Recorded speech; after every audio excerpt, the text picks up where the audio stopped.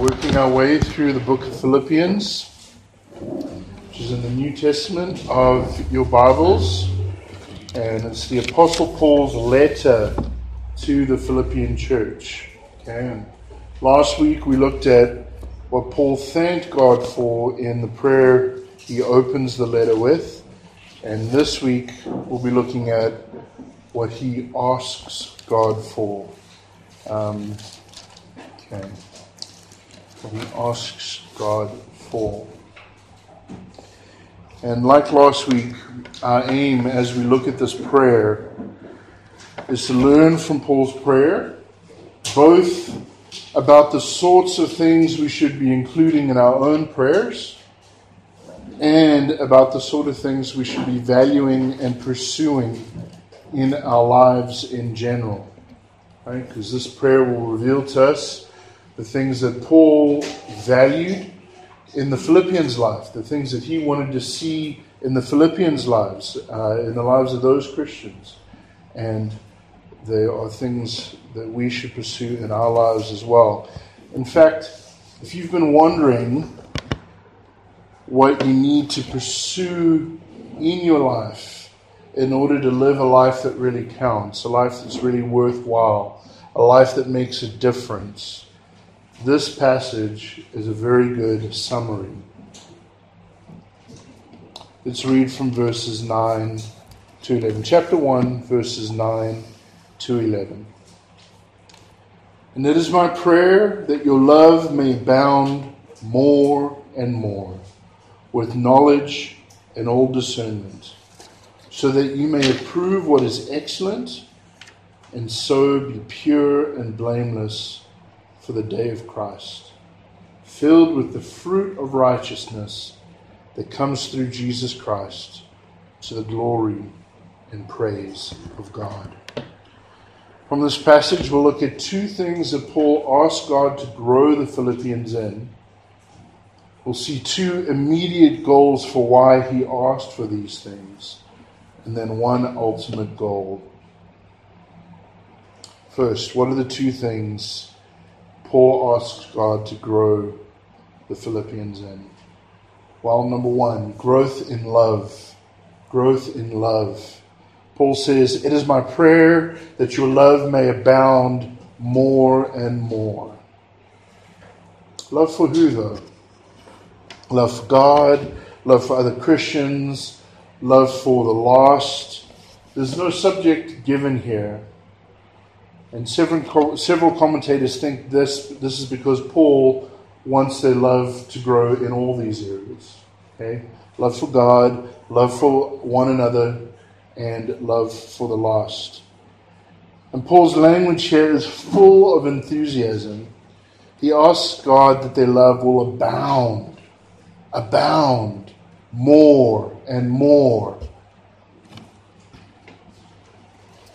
As human beings, it's quite humbling, really, to realize just how much our tendency is to want to just check a box when it comes to things required of us. We want to just be able to say, okay, God says I need to be 1, 2, 3, so let me see, what's the bare minimum I can do? And then say, okay, yes, I did that, now I can move on. A couple of examples of this type of thinking we see in Scripture, right? Think about the conversation in Luke 10:25 and following, which is the conversation Jesus is having with a lawyer that results in him sharing the parable of the Good Samaritan, right? Essentially what's happening is that the lawyer Jesus is talking with is basically saying, okay, yes, so I've got to love my neighbor, but who's my neighbor? I mean, he's trying to narrow it down so that he can say, yes, I've done that. Check. Right? And what does Jesus do in response to that? Jesus blows his categories wide open and basically shows him that he should be willing to love absolutely anyone in need that he has the opportunity to help. That's what it is to love your neighbor as you love yourself. Think also about the question Peter asks Jesus in Matthew 18. How many times must I forgive? 7 times? Right? And what does Jesus do? Jesus again pushes back and shows him that no, this isn't as simple as just saying, okay, 1, 2, 3, 4, okay, I'm done. No. Jesus says, forgive 70 times 7. 70 times 7. And the point there again is not actually that, okay, now once I get to 70 times 7, I'm done. No, right? The point is, stop thinking this way. This isn't the way you're called to love. You're called to love in a way that abounds more and more. Don't just check the box. The Philippians have done a good job loving Paul, right? We've looked at that already. We've seen how they've supported him, prayed for him, sent him money, sent Epaphroditus to go and encourage him in prison. They've done a good job loving him, but he doesn't want them to stop there. He wants them to love more and more and more. Brothers and sisters, there is always room for Christians to grow in loving others. Remember what Paul says to another church, the Thessalonian church, that was well known for their love. He says, concerning brotherly love, you have no need for anyone to write to you, for you yourselves have been taught by God to love one another. That indeed is what you are doing to all the brothers throughout Macedonia. But we urge you, brothers, do this more and more. Do this more and more. Excel still more. Love even more. There's always room to love more. And why? Why is that true? It's true not just because there's so much need out there in the world, but it's true because we are followers of Jesus Christ. We are followers of Jesus Christ. And He has called us, as we saw just a few weeks ago in John 13, to love one another as He has loved us. And of course, if we think about that properly, we'll realize that there should never be a point where we can say, okay, I've loved enough now. I'm done. No, there's always reason. There's always space to love more and more. Paul prays this for the Philippians. We can see the value of praying similar prayers for ourselves and for others. And we can see the value of seeking to grow in this area of love, to proactively grow in this area of love. Throughout the book of Philippians, you'll see there's a wonderful synergy, there's a wonderful partnership of God at work and us also being faithful and responsible to act. Okay, we talked last week about Paul's giving thanks to God because God's begun a work in the Philippians and God's going to continue that work in the Philippians' lives. Well, we'll see in just a few verses' time as we keep going on here that it's even though God is at work within them, they need to work out their salvation with fear and trembling, right? And even so, just the fact that we pray for God to produce certain things in our lives doesn't mean that we mustn't also work hard at those things. Okay? We must work at those things, and we must pray for God to help us. Okay, as this verse we'll look at in a few weeks' time says, both to will, to desire the things that God calls us to, and to work, right? To actually accomplish, to actually achieve the goals we're working towards. So how do we seek to grow in love? Well, certainly, as we've just said, we need to be praying for it. You can always be praying. This is a prayer you can always be praying for yourself. God, help me to love more and more. Help me to abound in love. Pray and ask God to help you. Secondly, as we said a few weeks ago, but it's always worth reminding, keep looking at the example of your Savior. Keep looking at Jesus. We are followers of Jesus, and He has loved us so well. We need to be compelled by His love. We need to be compelled by His example, His humility, His service, His compassion. and consider how God and Jesus specifically have loved you through the gospel. Right? Brothers and sisters, the example we are called to follow is an example of dying for others, suffering for others, sacrifice for others. And of course, we were not worthy of that love, were we? Right? That love was a love extended to us in grace. Think also of some of the promises we have in the gospel, that nothing can separate us from the love of God. In light of that, can we just give up on loving people? Can we get to a point where we say, this person's just frustrating me too much now, I'm done? No. Number 2, what else does Paul ask God to grow the Philippians in? Number 2, growth in knowledge and wisdom. Growth in knowledge and wisdom. He says, it's my prayer that your love may abound more and more. And then he goes on and says, with knowledge and all discernment.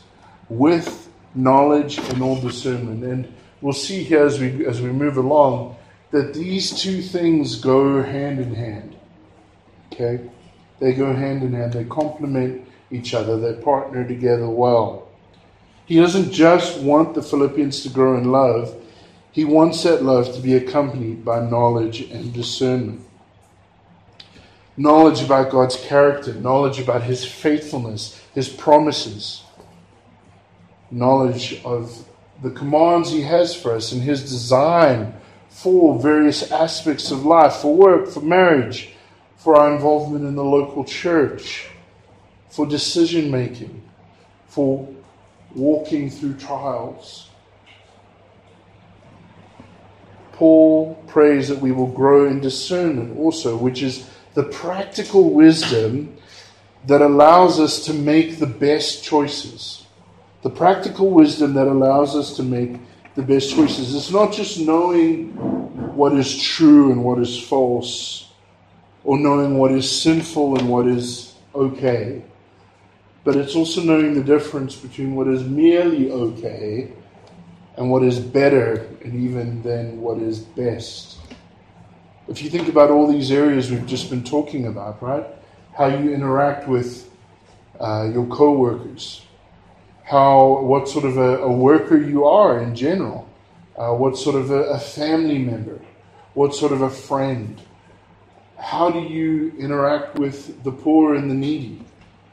These things all come together in life, and we need wisdom. We need wisdom in terms of thinking about how to manage our time. We need wisdom in terms of thinking about the specifics of how to interact with different people, what to prioritize over other things. We need wisdom. How do we grow in these areas? Again, prayer. Prayer. Paul prays and asks God to do this in the lives of the Philippians, and we mustn't neglect that ourselves. We need to pray that God will give us the desire to learn, to not just be satisfied with a certain level of knowledge, but to realize that there is more to learn. There's more. There's an ongoing need for wisdom if I am to seek to live my life better and better. But then again, what are some other practical steps? Sitting under the preaching of God's Word. This is one of the reasons we're not supposed to neglect gathering together. God teaches us from His Word. Okay? This is an opportunity to grow in knowledge, to grow in discernment, to hear from God's Word. Secondly, you want to spend time in God's Word yourself. You don't want just any old opinions out there. You certainly don't just want the general opinions of the day.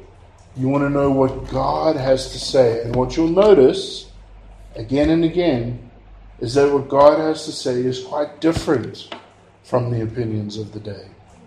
Okay? The Bible is where we find what God has to say. Less importantly, but still important, is you can read other good books written by Christians. Books written about the Bible, explaining the Bible. You can read biographies of faithful Christians that were good examples. And don't neglect the role of friendships within the church, godly friendships. One of the reasons you need one another is because two heads are better than one. It's a good thing to be able to sit down and wrestle through a question together. What does the Bible say about this? How should we live this out in our lives?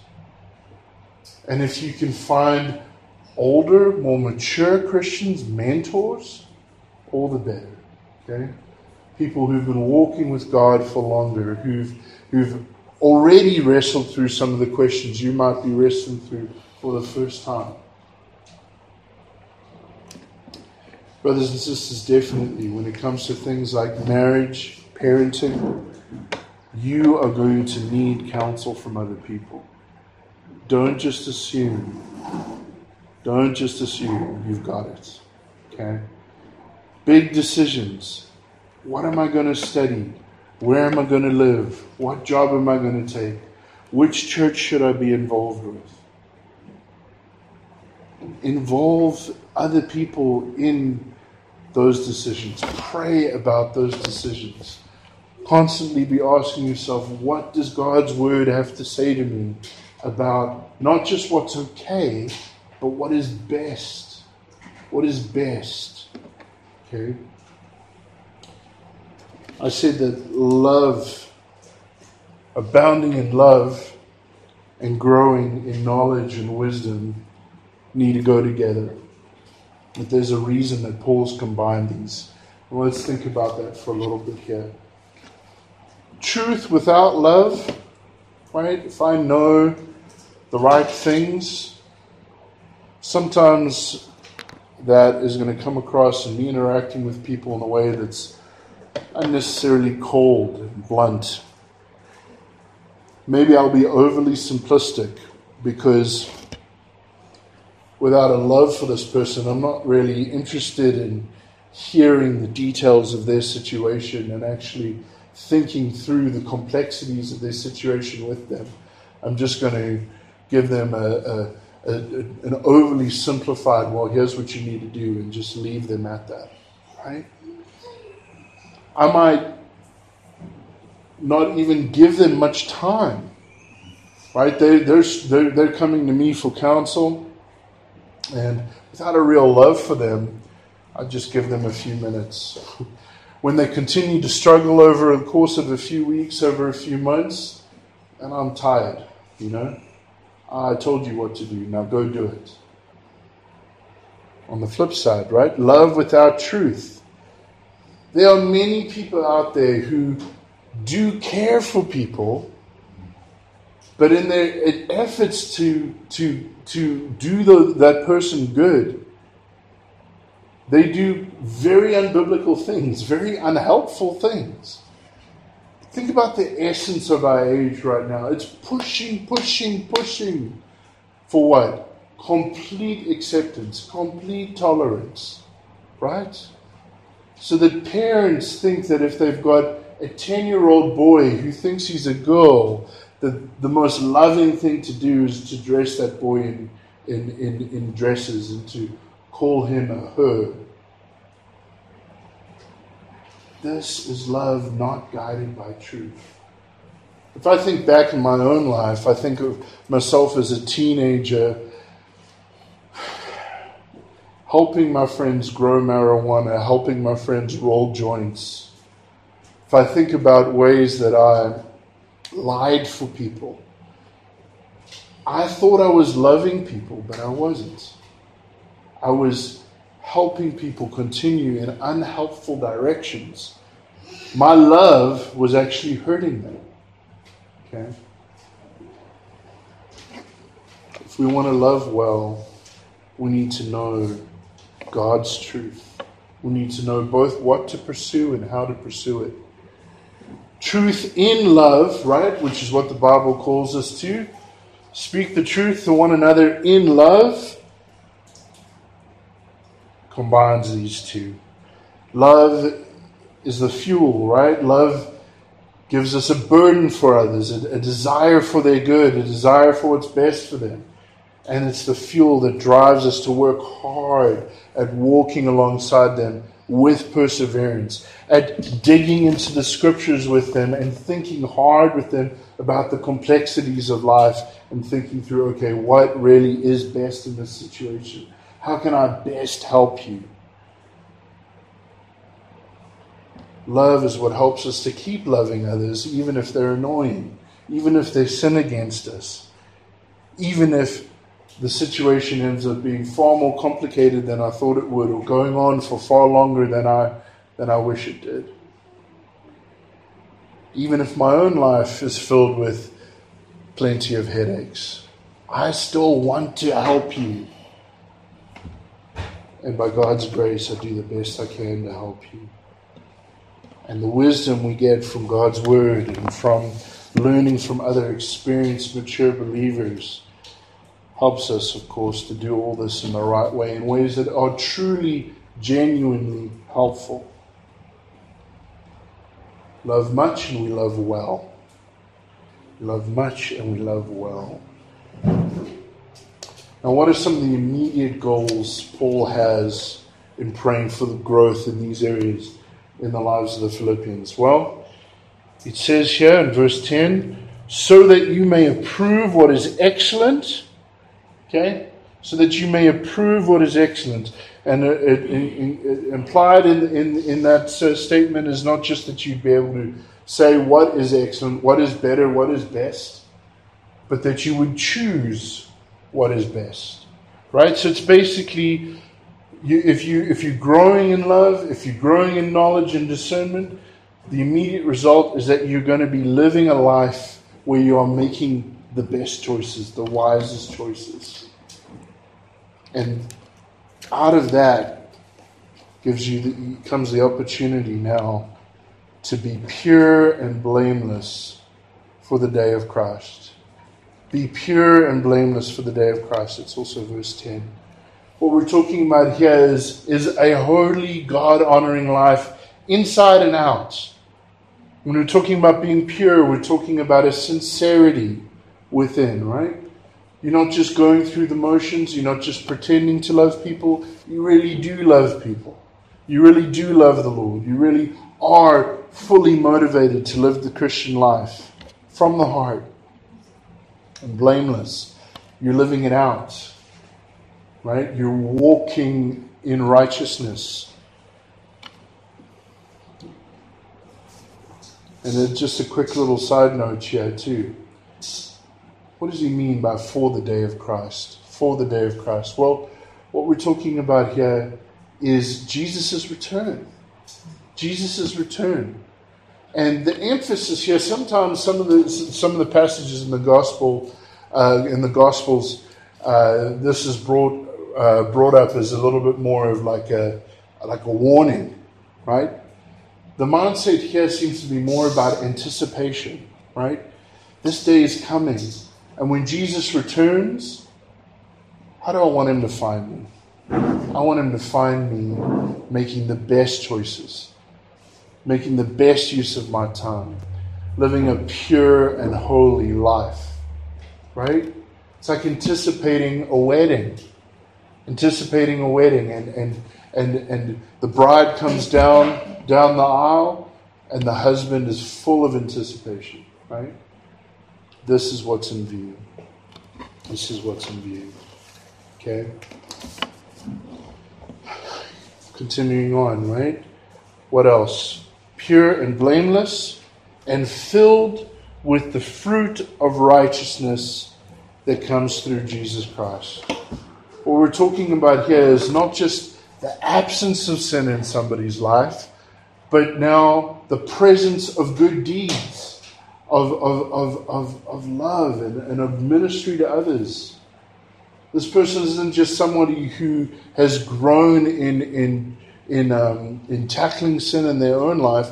This is somebody who has become a greater and greater blessing to others. Their life is fruitful. They are a blessing. And how does that come about in their life? Jesus Christ. It's made possible by God at work in them and through them.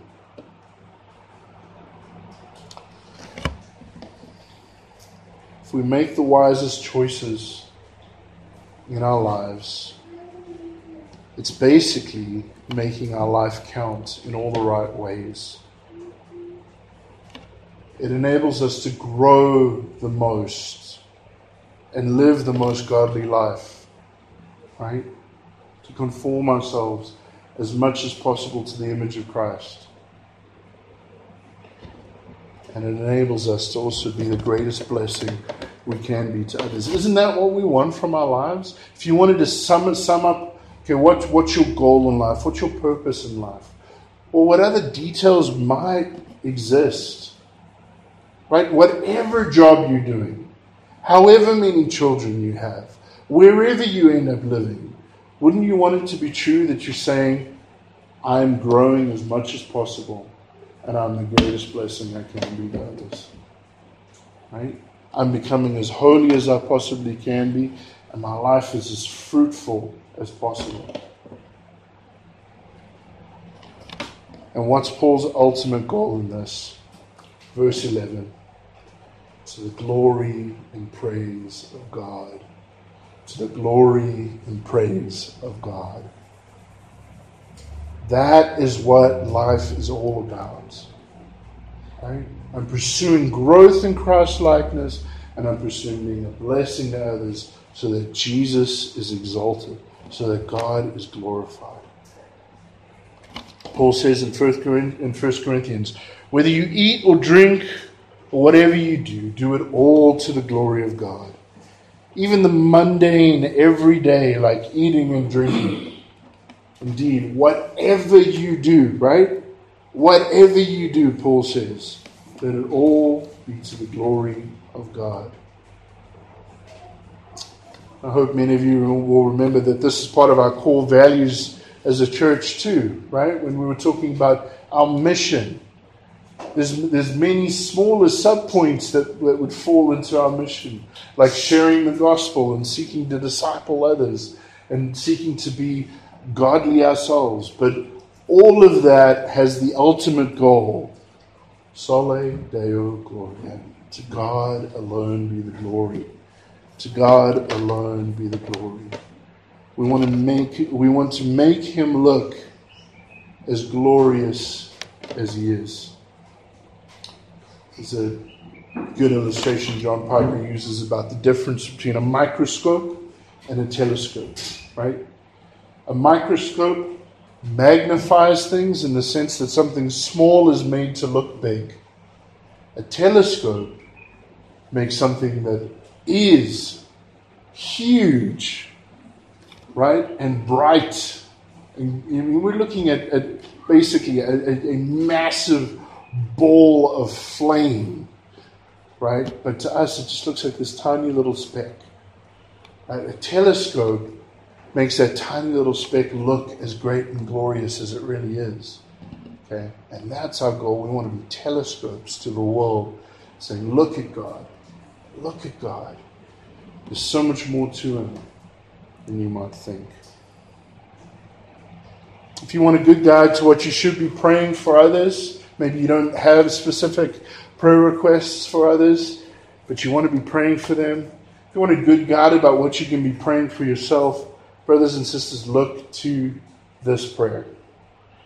If you want a good guide to what you should be aiming for in life, this prayer is it. Seek to grow in love, seek to grow in knowledge and practical wisdom so that you can make the best choices in what you do and in how you do what you do, so that you'll live a life of growing holiness that is fruitful and a blessing to others, all to the glory of God. I want to encourage you to even pray that prayer this week. Pray that prayer this week for yourself, and pray that prayer this week for others in the church. And give some time to consider how you can practically seek to grow in those ways, how you can put forth the effort. You're asking God to help you grow in those ways, but you must also be diligent to pursue those things yourself. Amen? All right, let me pray. Our Lord and God, we pray that you would help us in exactly these areas. May we abound more and more in love. May we know your word, and through your word, may we know you and trust you and be compelled to live for you.